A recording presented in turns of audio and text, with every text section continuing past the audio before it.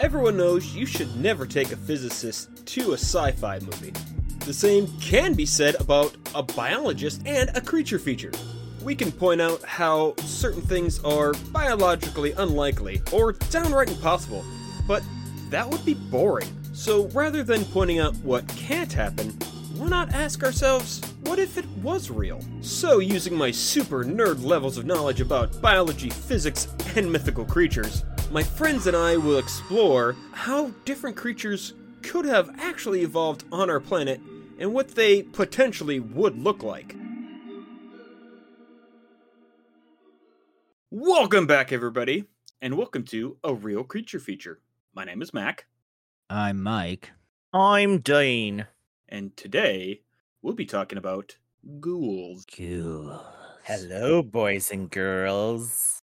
Welcome to the pre-Halloween episode. It's really pre-Halloween at this point. Very. So, so last time I mentioned the Immense World book, and I wanted to talk about that a little bit because it actually kind of will relate in this a little bit when we were talking about the ghouls. So, what the guy was talking about, one of the main factors that he was dealing with, it's called the Umwelt, which German. So it's UMWELT. German. And basically its meanings, environment or surroundings is the biological foundation that lie at the very center of the study of both communication and significance in the human and for this non-human animals. And basically it's just the whole notion of how you perceive the world. And it was just this because not only is every animal's perception of the world different, you can argue every human's perception. For example, color blindness or blindness, or like somebody who has a really bad sense of smell or has a good sense of smell, like all that other stuff. And I just thought it was really interesting. And this will probably come into factor later because, like I said before, it's one of those things where it was just something that he brought up. He was like, I really hate those lists where it's like, this animal has the best sense of smell compared to this, or when they're talking about dogs, because it was like dogs have a 500 times more powerful nose than humans, and it was like, well, how do you quantify that? And also there was a study, and it was like really cool. So dogs can like process the smells a lot better than us because they have better software and better hardware, because they have more nose channels and more everything else. And also so how dogs have that little slit in their nose? Yeah. So that actually causes this kind of like weird little vortex thing. So when they breathe out, they're breathing in that smell. And unlike us, when we breathe out through our nose, we are actually cleaning out our nose of smells. One step ahead of you. Yeah. So dogs don't do that. So it will stay in their snoot longer. And it was just, and then he was like, but the real interesting thing was when they were doing other tests like that, they were seeing that humans were able to more precisely tell the difference between two different smells, like if they're very similar. But and it was just really interesting because it was like, but dogs can still catalog more smells. So it's the idea that whereas we can tell a nuance between smells, a dog is more like good smell, bad smell. The smell to determine later. Yeah. And I guess maybe if some two people have like smell senses that are very, very close, they wouldn't be able to tell the difference. But also humans probably drastically do smell differently. I'm sure we do. Yeah. I mean, some humans smell terrible. And mainly what this always kind of annoys me after I learned about this was how in like either sci-fi or fantasy, they always would talk about humans having these really bad senses or something like that. In the show Farscape, there is an episode where they're like, you have really bad eyes. And Crichton was just like, oh, no, I have 20/20 vision. And they're like, what does the thing say on that vase over there? It was like, there's writing on that vase. And then they read it off. And it was like, you don't need to have that strong of eyes. Humans actually have some of the best vision of all the animals. Of all the known animals. Well, yeah. But how he was explaining why that is and this is very important, and this goes with our when I was talking about for like flight and stuff like that, where Mhm. you can't just keep adding on muscle. You can't just keep doing all these things. There's resource allocation. Alifications? Nullification. Yeah, Okay. allocation. Yes. So it's an allocation where you eat cats? Yes. Yes. But yeah, so like how he compared it, it was like, now think about your like let's compare your muscles. Where like so you're when you're sitting here, how much of your muscles are you using? Ah. Well, I'm really using my right leg muscle just to keep supporting myself so that this chair doesn't fall over. But that's about it. Now imagine go sitting in a squat position. How dare you, sir? How long can you do that compared to sitting in a chair? Well, not well, I mean, I could do this for a while. Some people could do it very long. Yeah, a Japanese punk could do it forever. Okay, okay, or the whole. So now imagine taking a bone arrow, Mhm. pulling it Yeah. tight, and holding it there. Yeah. How long would it take until you couldn't do that anymore? Well, depending on 40-pound on the tightness of the bow, Yeah, well, my fingers would give out before my arm would in that case. that's But the point I'm making. Now, that's what your eyes and all your other sensor organs are constantly doing. They're boo. always at ready. Even when your eyes are closed, your eyes are still processing information. Now, that takes a lot of energy to do that. So, so let's just say all our senses were cranked up to 10. That's so much more energy that you need to be providing those different sensory organs. So your caloric intake would go way up. Okay. Yeah. So that's what he was saying. So rather than doing that, animals have adjusted to, well, this is what I need, so I'm just going to focus on that. Otherwise, you'd burn yourself out probably. I think if we ever continue the show or move on to the next one, I'm gonna have to get a soundboard and just have like a few random sounds for you specifically. Be like, this was Mac over explaining a thing, Yes. and just start cutting those in. What is the lady what is that Japanese lady who minimized life? Marie Kondo. So evolution is the marine condo of life. Yes. Joyful tiding. Just Yes. Each animal, joyful tidying. Oh, you don't need that muscle. Oh, you don't need a sternum, you're not flying. Oh, you don't need that. Yes. Actually, yes, very much so. That's also why, for example, us three are very white. how dare you, Because sir? we haven't needed as much melanin in our skin when our families moved up to more northerly altitude. So what the hell did any of this have to do with the ghouls? It's going to be dealing with their ability to sense later. It Okay. will come back, but right now I want to go to the creature. Michael, what do you know about ghouls? Apparently nothing. I think we established that last week. I know nothing about ghouls, and that's fine. That's fine. I know nothing. Dean. They are creatures that look like corpses that live in graveyards but feast upon dead human flesh. So the more ecological zombie then. And that's originally what they were called in the original Night of the Living Dead, was they were ghouls, Yeah. not zombies. Zombies came a year or two after that, by crazy white zombie horror film. Well, I think the White Zombie was 'Cause I believe before that movie, before Night of the Living Dead came out, and they were referring to the whites, which are if you also look in the Monster Manual, they reference them and they're very similar and they're super. Did a lot of this. I'm probably gonna skip over a bunch of stuff, but in Arabic folklore, the ghoul is said to dwell in cemeteries and other uninhabited places. The male ghoul is referred to as the ghoul, Ghul, while Mhm. the female is called a ghoulha. I'm butchering it. Yeah, Ghullah. Oh, Agula. Yeah.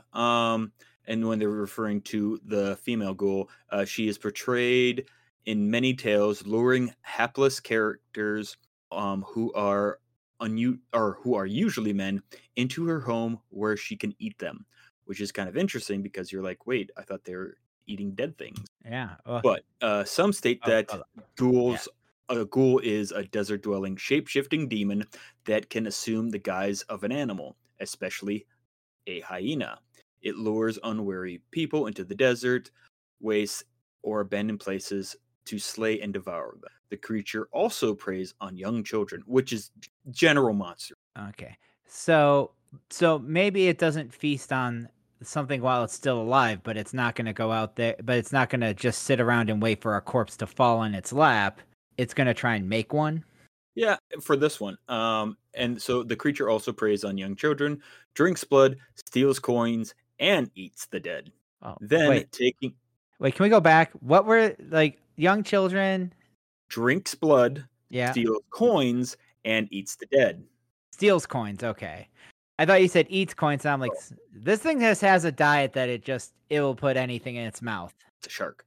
Then taking the form of the person most recently eaten. So there's that story too. It's a shapeshifter. Yeah. Oh man. One of the narratives identified narratives identified a ghoul named Ghoul-E. I'm butchering it, so I'm a particularly monstrous character, believed to be inhabiting the wilderness of Afghanistan and Iran.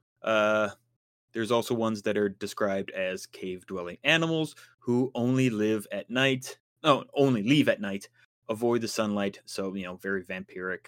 It was not until the French translation of 1001 Nights, where the Western concept of the ghoul was introduced to European society. It was translated by a guy named Antony Galland.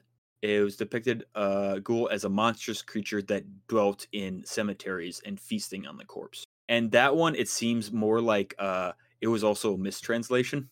Not only did Gouldy take liberties in his translations, he even introduced and allegedly created the female character Amina, who prefers the company of graveyard ghouls to that of her new husband. Who doesn't? And well, because it's the good thing and bad thing. Once again, it's a good thing and bad thing about stories is that they're forever changing until you write them down. Yeah. But even then, hey, this guy wrote it down, but he wrote it down wrong on purpose. So then I don't think the English translation has these. So it's just like, ugh. And I just wanted to bring back this one, just because there is other like different types of ghouls from different lands. This is from the Tamli or Hamarar? Nope. This is from the Indian subcontinent. Tamil, yeah. Tamil mythology of India. A shaggy-haired creature known as the Pey, P-E-Y, sought out human battles so as to lap the blood up from open wounds of the dying. Waterloo and Gettysburg. Yeah. Still, another ghouls emerged from 8th century Tibetan Book of the Dead, and this one is referred to as the. I need to look that one up. Yeah, Pisashi? Pistachio. Yeah. That was a different one, remember? That was the fat vampires. Yeah, and this one is a female being with a bestial head and appetite for bones and viscera. The reason Pisashi, yeah. And I just thought it was like, oh, look at that. Bringing it back to the Tooth Fairy. Yeah. So then I did look up more about the Pey and Pisashi. A lot of stuff that isn't like Hindu mythology and referring to them more like vampires. So I'm probably going to not refer to them as much because we've already talked about vampires. And so one of my first questions I wanted to talk about with these guys was, would our ghoul be a creature that defends their food from predators? So like they find it and they keep it, or they're like, oh, something's bigger, run away, like a lot of our scavengers. See, it seems to me like it would be a scavenger almost. Well, unless there were high numbers of them, then they might be able to take down if they were if they had a pack mentality and they work together to take down a group of to take down a larger creature. It depends on how intelligent you want to claim them to be. My thing though is like if it's traditional for the ghouls to have turned into hyenas, they probably would. For me, they would probably be more along the lines of being those type of scavengers where if a lion takes down something, they wait around and sneak in and steal out parts. Or the hyena takes it and then gets scared away because the lion comes in, Mm-hmm. because that happens too. This is a term that I looked it up, and it's basically I was looking for obligate scavengers. So basically, mean they only eat dead food that they find, Yeah. and it's actually really interesting because I didn't think about it this way. But subsisting entirely or mainly on dead animals is actually very rare in vertebrates Oh. due to the difficulty of finding enough carrion without expending too much energy. For example, think about vultures. Vultures are huge birds. Vultures are long distance animals that are just constantly flying around, drifting. They're not actively using that much energy. Mm-hmm. Find any of these creatures that they're eating as Yeah. compared to a lion, where Yeah. they get there and they get there first, where the vulture's picking over what's left over, or luckily we have cars, so now they can just anything on roadkill is awesome for them. Yeah. Yeah. And use less power, energy finding carrion that way. They just hang by the road. Yeah. Yeah. Most scavenging animals are facultative scavengers to gain most of their food through other methods, especially predation. So this was also something that I thought was very interesting. Well, I got really annoyed with because they talked about this years ago. There's a theory that the T-Rex wasn't a predator; he was only a scavenger. A bit big Well, to be a no. scavenger. Well, that was the theory, is that it would just eat off of other things' prey, and it was just this big thing, so it could scare things away. But I was like they said in here, that doesn't make much sense because how like it wouldn't be enough energy to provide for something that gets that big, Yeah. unless it's like the biggest are like that only, and then like the smaller ones are being taken advantage of, where you would have some kind of weird hierarchy. Hmm. Um, Many large carnivores that hunt regularly, such as hyenas and jackals, but also animals rarely thought of as scavengers, such as the African lion, leopards, and wolves, will scavenge, Yeah. scav, cut all, Escavage. if given the chance. They may also use their size and ferocity to intimidate the original hunters. Once again, like I said, lions. The cheetah is a notable victim of these kind of predators, Oh. perpetrators. Also, all scavengers above insect size are predators and will hunt if not enough. If not enough, Yeah. will hunt if not enough. Okay. Oh, because oh, that's why. There's a dot on my screen, so it looked like there was a period at the end. So I was like, that doesn't make it. Not enough carrion is available. Ah. I was like, there should be more to that Yeah, sentence. it's like what the. Yeah, and a few ecosystems provide enough dead animals year round to keep its scavengers fed on that alone. Yeah, and I was like, okay, this is actually very interesting. I'd never thought about it, never looked into it. Scavengers play a fundamental role in the environment through the removal of decaying organisms, serving as nature's sanitation service. Very important. Yeah. While microscopic and invertebrate decomposers break down dead organisms, like we said before last time, organisms into simple organic matter, which are used by nearby autotrophs, scavengers help conserve energy and the nutrients obtained from carrion within the upper tropic level. Hmm. I don't really know what that means. What? Yeah. You're telling me you don't know a thing? Yup. That can't be right. Okay, food web starts with tropic level 1 with primary producers such as plants. Herbivores are level 2, carnivores are level 3 or higher, and typically finish with apex predators for 5.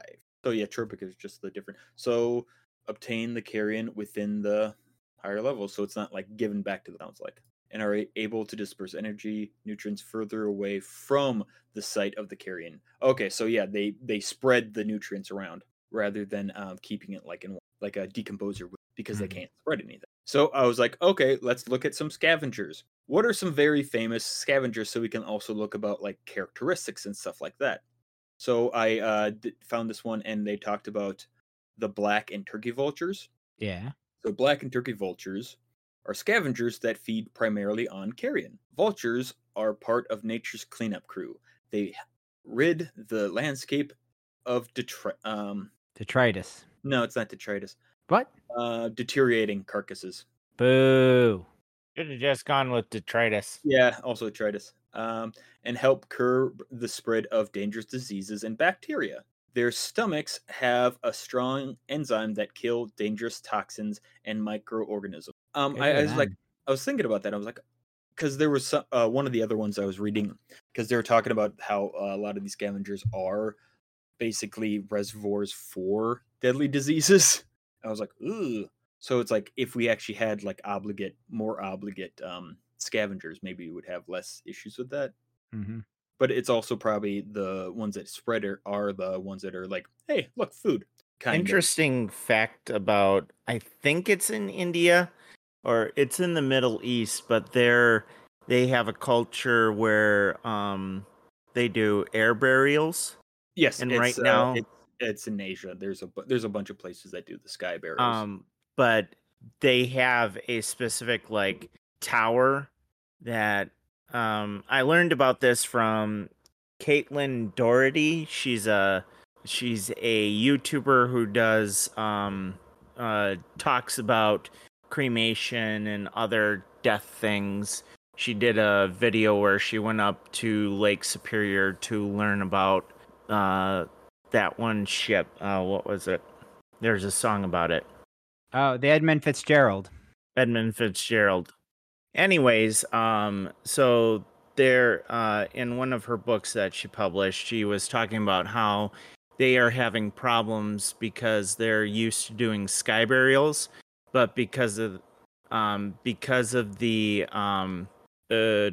because of the environment and the climate change and what have you, the vultures or the carrion birds that they're used to doing sky burials are no longer near or they're extinct.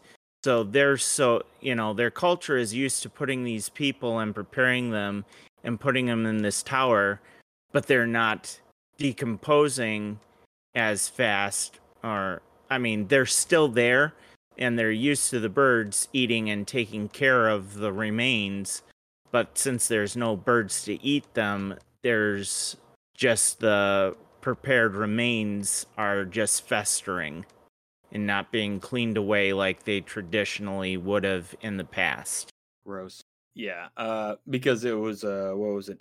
For in Louisiana, when they had their weird burials, because like they have all those mausoleums that are above ground because they Yeah. can't bury anything because of the water table.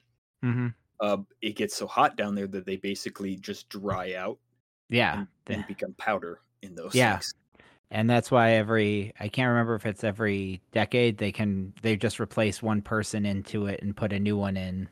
I thought that that's why I thought that they had like a little pit in the back that you could just sweep the remains to the back of it, Yeah. and then that empties it for the next inhabitant. Yeah.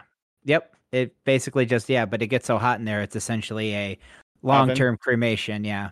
A slow dehydrating just cremation that goes till they're done. Vultures lack powerful feet that are characteristic to other raptors, like eagles and hawks. They have long toes with blunted talons, which I was like, oh, that's interesting, which makes it easier to walk on. Because if you're walking on sharp talons, you're just screwing them up, so there's no point in walking around. Yeah.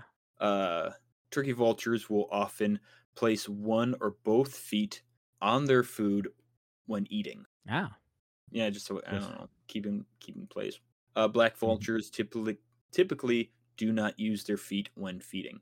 So yeah, I guess that's a weird way of saying it because I'm like they're just using their feet like human feet, They're just to plant in position so they can eat rather than like hands.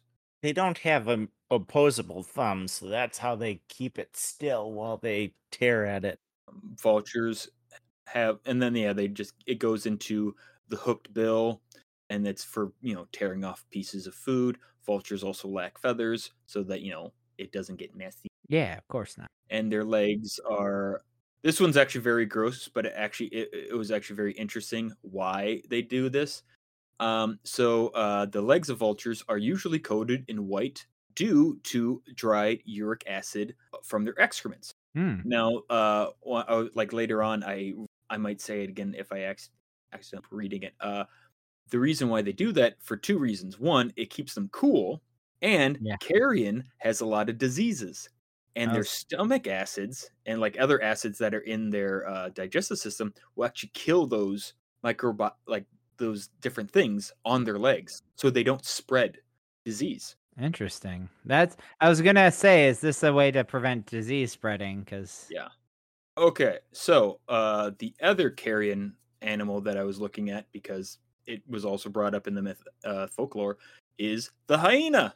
hyena. Of all the wild animals, the hyena seems to have a bad rap that won't go away. Sure, they lack in grace and charisma, but there's so much more to hyenas than filthy scavengers. I don't know. I think hyenas also have a tough time of it. Period. Yeah. But yeah, they're a very fascinating, very cool creature, actually.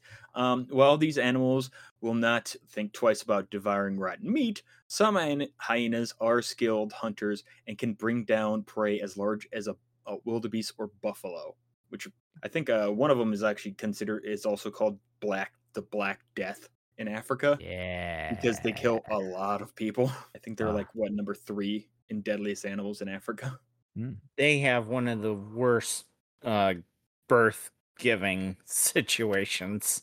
Oh, hyenas. Oh, Oh hyenas. gosh. Yeah, Yeah. that hyenas do have a bad time of giving birth because essentially it's the track that the baby has to go through is essentially just a modified penis. And Yeah, yeah. Even the females have penises. yeah, no, and that's the whole Or they have something that looks like a penis.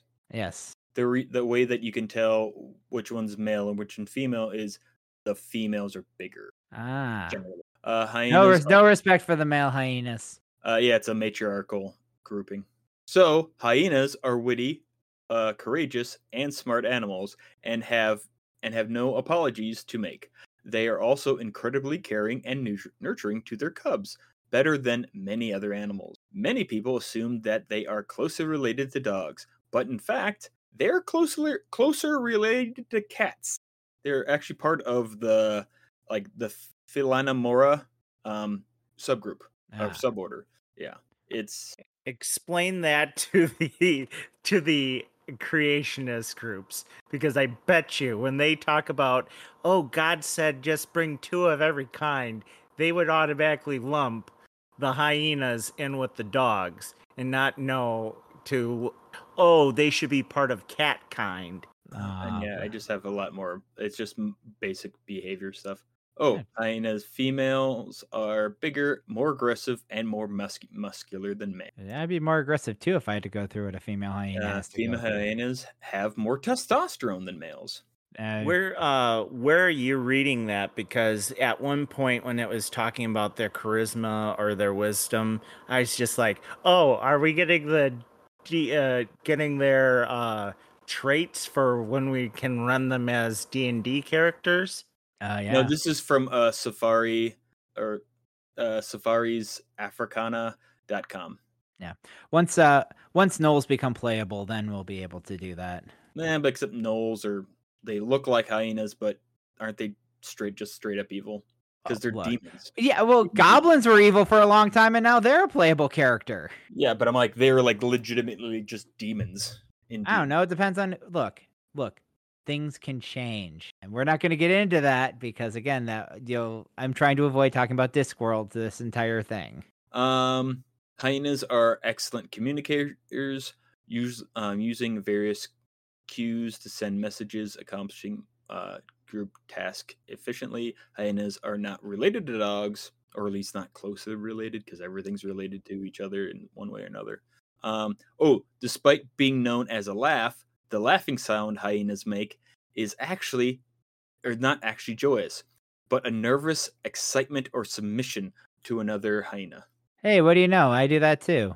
Unlike lions, which are the top of the pecking order, male hyenas fight for space from aggressive females and are on the bottom of the hyena's pack. Yeah. Oh, this is actually cool. Hyena's heart is double that of other mammals its size, so they are very loving. Yeah. Of all predators, the hyena is the only one with jaws strong enough to rip not only elephant hide, which is very thick, but crush elephant bones. Wow. This puts they have like one of the strongest jaws on the planet. Nuts. Okay. Yeah, that's the end of all my little lists and notes and stuff like that. So Are Tasmanian devils scavengers? scavengers? Yeah, they also scavenge. But like, so basically the rule is everything is cool with having free lunch. Yeah. There's nothing out there that would be like, oh no, I only. So you know that whole thing in Jurassic Park when they're like, T-Rex doesn't want to be fed; it wants to hunt. That's stupid. Everything wants to be fed. There's nothing on the planet that would be like, no, that's too easy. I'm gonna go over there and make it harder for myself. No, they will get fed. It just didn't want the goat at the time. Yeah, it was not hungry. The raptors clearly tore apart that cow. Yeah, but they were also hungry. Yeah, well, of course they were hungry. They were spending all day trying out different weaknesses in the fences. Exactly. That takes a lot of energy. Yeah. To feed their brains. Yeah. So, clever girl. So I was thinking about this because when I was talking about the Umwelt, what would the ghoul's Umwelt be? And I was like, oh, we'll probably have a very good sense of smell because if we have it that it's more closer, more likely to go for more dead things. So they're going to have a different sense of more death focused sense. And then, probably not as good a sense of vision, but, knowing, oh, this is what I'm looking for is.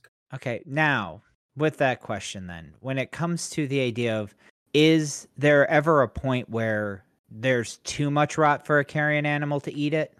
I think so, yes. I think it's probably all dependent on the particular creature, because like if it's evolved strong enough stomach acid or bacteria in its stomach to be able to fight against any kind of toxins that are produced like from botulinum, because that happens in rotten food. Yeah.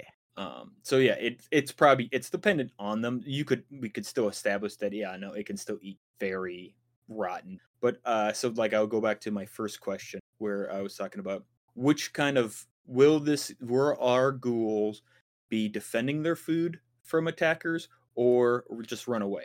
Well, this is still going to be a challenge because it's clear that at least in some myths and legends of certain ghouls, they lure. They're a trapping species because it's not just the idea of like they don't just go after the dead thing. Yeah. But maybe it's also the idea of they just take it down, and if a predator, something bigger that they don't feel comfortable trying to fight or take down, they would just make a break for it. Yeah, so so that's why I was like, will its body be more rugged or will it be more lithe and more cheetah-like where it can escape?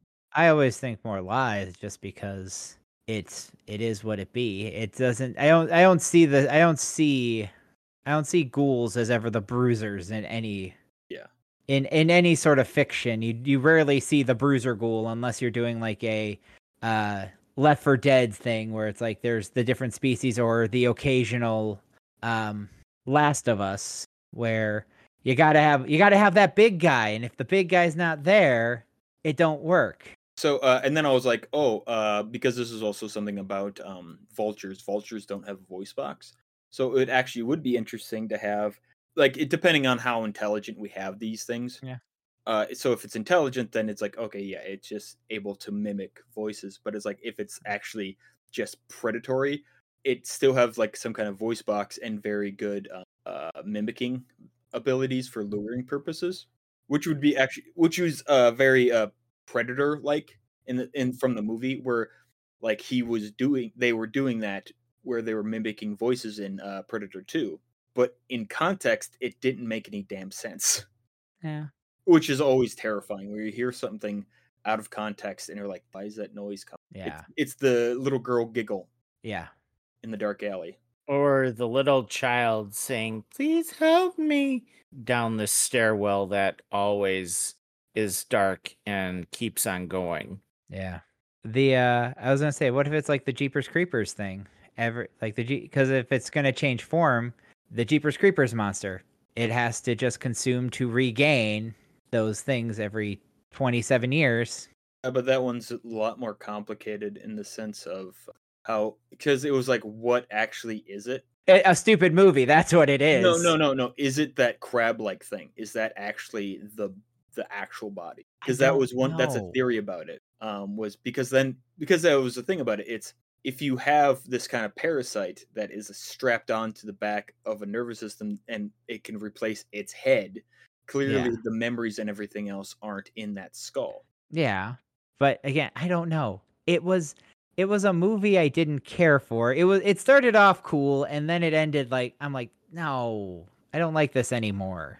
But it has always been one of my favorite concepts for like vampires, zombies, or anything else like that, or anything notion of like this undead creature. Yeah.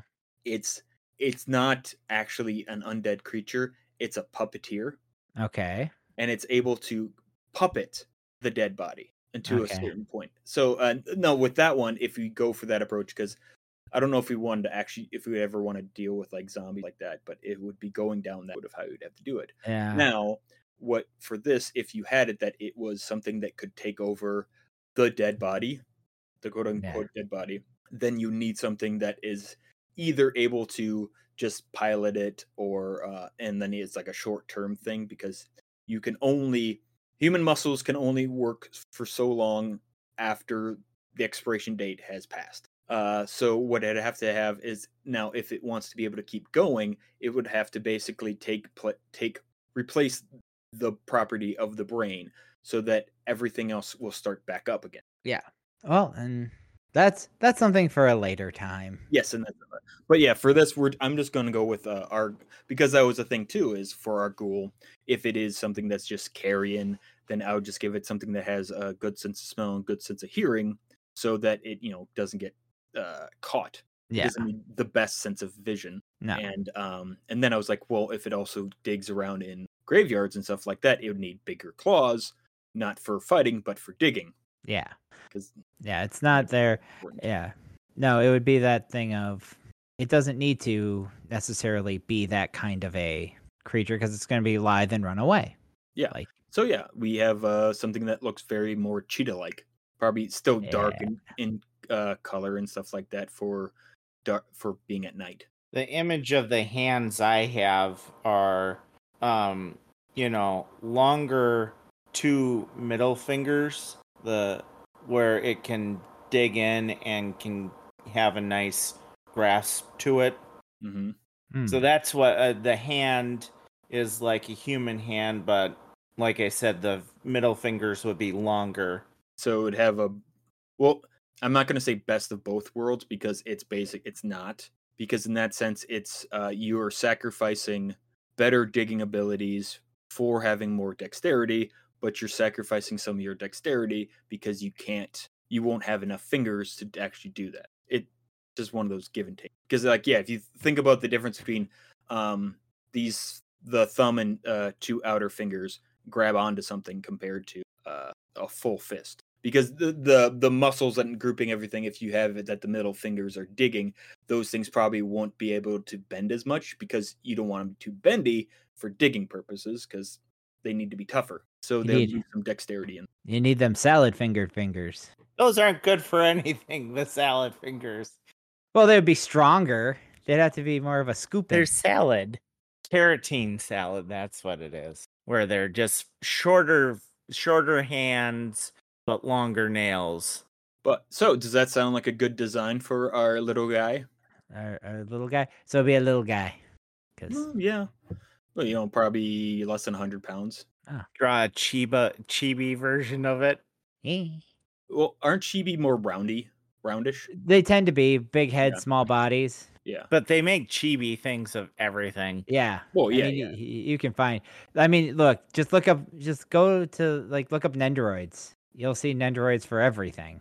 But yeah, I think it's like like how they have it, at least in Pathfinder, like Ghast would be a Yeah. better depiction if you Yeah. wanted something Well, yeah. I rather than a mean, ghoul, because the ghouls are yeah. just like these undead.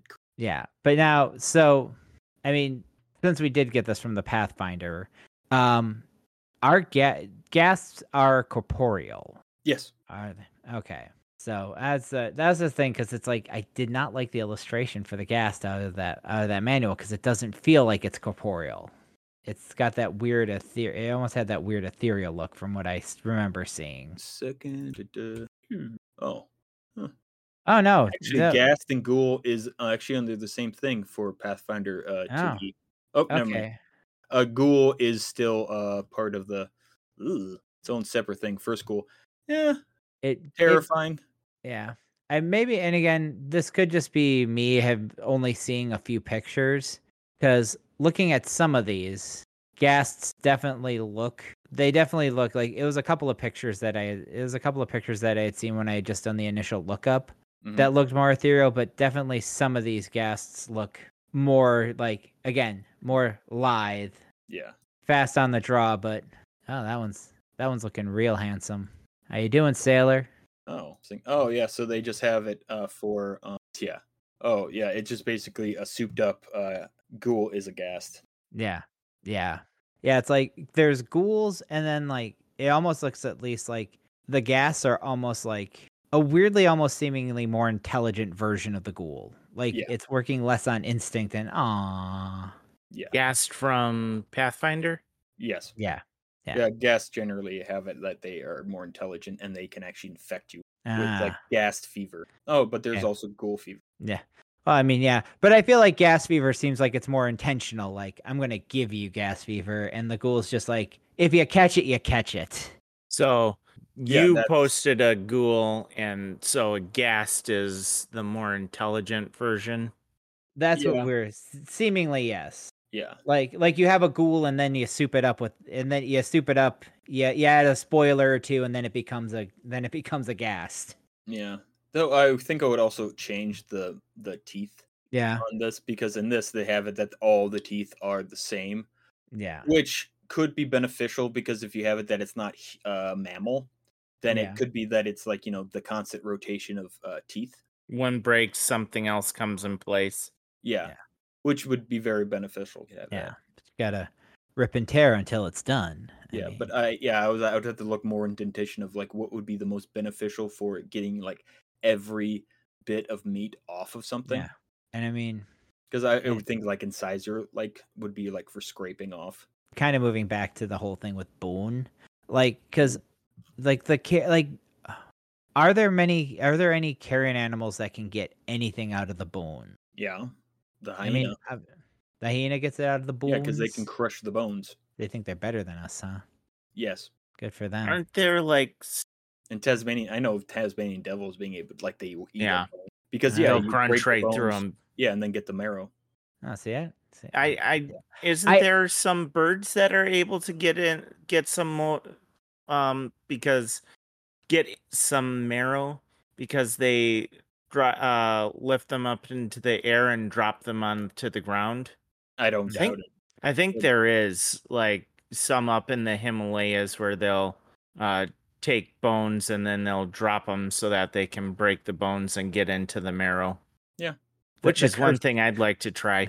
The cursed marrow, not going not into going into the Himalayas, taking bones and throwing them onto the ground to crush them. Yeah, just have to go to a butcher. Though it would have to be a bigger bird, because it would only be for the bigger bones to be able to do that, because the smaller bones would hit terminal velocity too fast, so it would actually probably not like if you took a finger bone, it wouldn't shatter if you drop it from a great height. Cursed woodpecker. Make a small hole and then suck it out like a straw. Oh, the bearded vulture. Oh yeah, they do. Yeah, that's a bigger bird. But yeah, so yeah, that's my basic concepts. I have actually 3 different designs for Shockingly, we stayed on task so well on this one. yeah. It almost hurts a little bit how well we stayed on task. It was because I did a lot of reading. Yeah. Okay, so yeah, that's my basic idea for the ghouls. Nice. So, what should we talk about next week? Well, you told us not to tell you, but I guess we're Yes. going to tell you now. Or you can just add your own little what you're going to do next week. Well, what I'd really like to do is we want to talk about the life and extinction of the slide rock bolter. It's going to be a very interesting one, I've and heard of it. oh, it's a rock whale. ROC rock? No, ROC. Well, it's ROCK. ROCK. Sorry, I forgot you didn't add the K to that. Yes, it's an ROCK whale. It's a rock whale, and Okay. we will explain what we mean by that next time. I've gone through so many rabbit holes. This is an interesting one. We genuinely do. They can fit in rabbit holes? A Real Creature Feature is created by Matt Kuklinski, starring Matt Kuklinski, Michael Seaman, and Dean Snow. Any questions, comments, artwork, or general inquiries can be sent to realcreaturefeature@gmail.com. You can view any submitted fan art and pictures on our Instagram at A Real Creature Feature. Some episodes were recorded weeks in advance due to our current sporadic recording schedule. Any comments left will be seen and addressed at some point, and you will be credited unless you tell us you wish to remain anonymous. If you like the podcast, please leave a review on the podcast app that works best for you.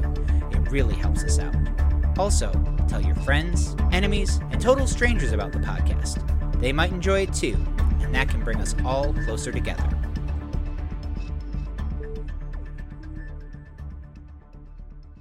A problem with all of our corpses is it's filled with all these different metals and whatnot. And that's one of the problems with burial. You need to find something to keep yourself from going into the water table. Yeah. Like mercury from your dentist and what have you. Like, we should do more sky burials. Well, okay, so then I will bring this up. There is a company, I don't know if they've expanded it from the West Coast, where they found a good mix of bacteria, so you can actually get mulch. Yep. Basically. They are expanding a little bit on the West Coast. That was about a year ago that I was reading about that. But yeah, they're slowly working their way inward. Yeah, and I was like, "Ooh, that's neat." And it actually takes a very short amount of. Well, yeah, and it's I think it's an FBI school where they're crime There's scene. a lot. They're body farms. Where they study the decomposition, and if you got the right, if you bury the person just enough, and you've got enough leaf litter and that stuff, natural composition? No, Composition. Is it composition after your decomposition? So, with the right amount, you could decompose a person fairly quickly. Yeah. And there was a lady who was doing studies about mushrooms. So one group studied after the oil spill. They put made three different piles of oily dirt. They covered one as the control. They had one that they did the traditional cleaning chemical mess that we usually do. And then they did another one where they've developed these specific mushrooms and fungi that actually eat and are able to process the oil. And then since they can process the oil, other bugs and other animals are creating a food chain all on this one pile.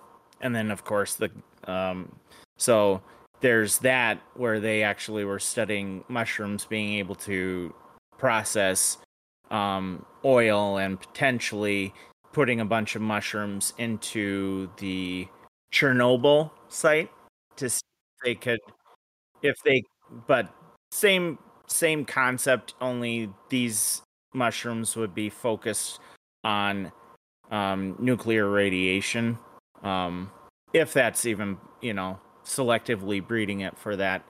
But there's a lady who took all of that and came up with this idea for a funeral suit that you put the body into, but it's seeded with fungi spores. Yeah, I've So seen then, that. as you decompose, the suit lets the mushrooms have easy access to you and help decompose you. Yeah, because the main reason why you have to be buried in a cement box is because of all that we pump into the, not because of the not because of the chemicals we already have in it, unless you really had a weird life. But yeah, the formaldehyde and all that other stuff. That Because too.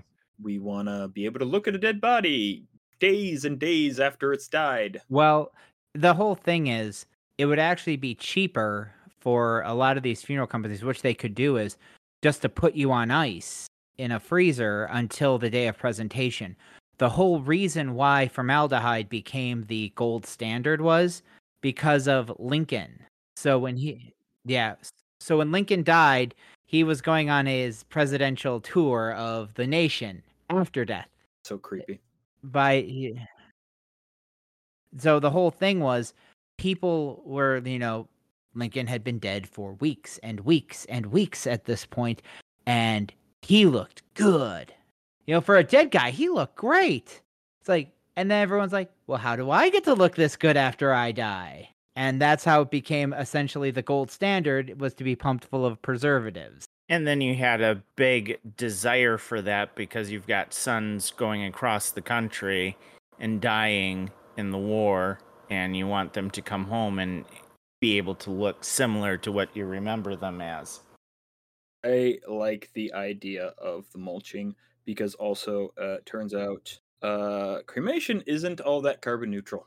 No, but there is an alternative to cremation, which used to be essentially, instead of burning you, you get liquefied. And that one's actually was until the mulching became a thing. That was the better alternative to cremation. It's But that's all uh, dependent on the state you live in and if it's legal. All of these things that we're talking about are so state restricted. Like, I was talking with my parents because they're now going through their will and thinking about it, and they're both wanting to be cremated, and then they don't care where their remains are put and what have you. But like I said, I watch the YouTube channel, and then I also have listened to her books, and it's like, I'd like to do as natural of a burial, like find a grave site that does natural burials, where you're basically put into a wicker basket and simple white cotton shroud is put over you, and then you're just buried in the ground. Part of the reason why we have the cement vaults is on behalf of those cemeteries and graveyards, so it's easier to yarn care. That too. because that's the other major thing, is the soil settles, and then you've got these divots because after people are decomposing and what have you. I was like, why couldn't you just do a bottomless vault? Like, if you don't have people who have formaldehyde, but you had like the cement part just to keep the ground level, and then you're still letting all like worms and what have you come up underneath and take care of you naturally. Because And then it's because you probably would still make a cavity in there, and eventually that the whole section probably would sink or something like that. look, Or there's probably reasons. look, don't worry. Don't worry. In the next 10 years, it'll be hot enough. We can all do the New Orleans mausoleums. We don't have to worry about this. It's not a problem. build the first above ground graveyard in Wisconsin and just do how those people have those mirror ovens. Yeah, Just arrange that around our mausoleums. there we go.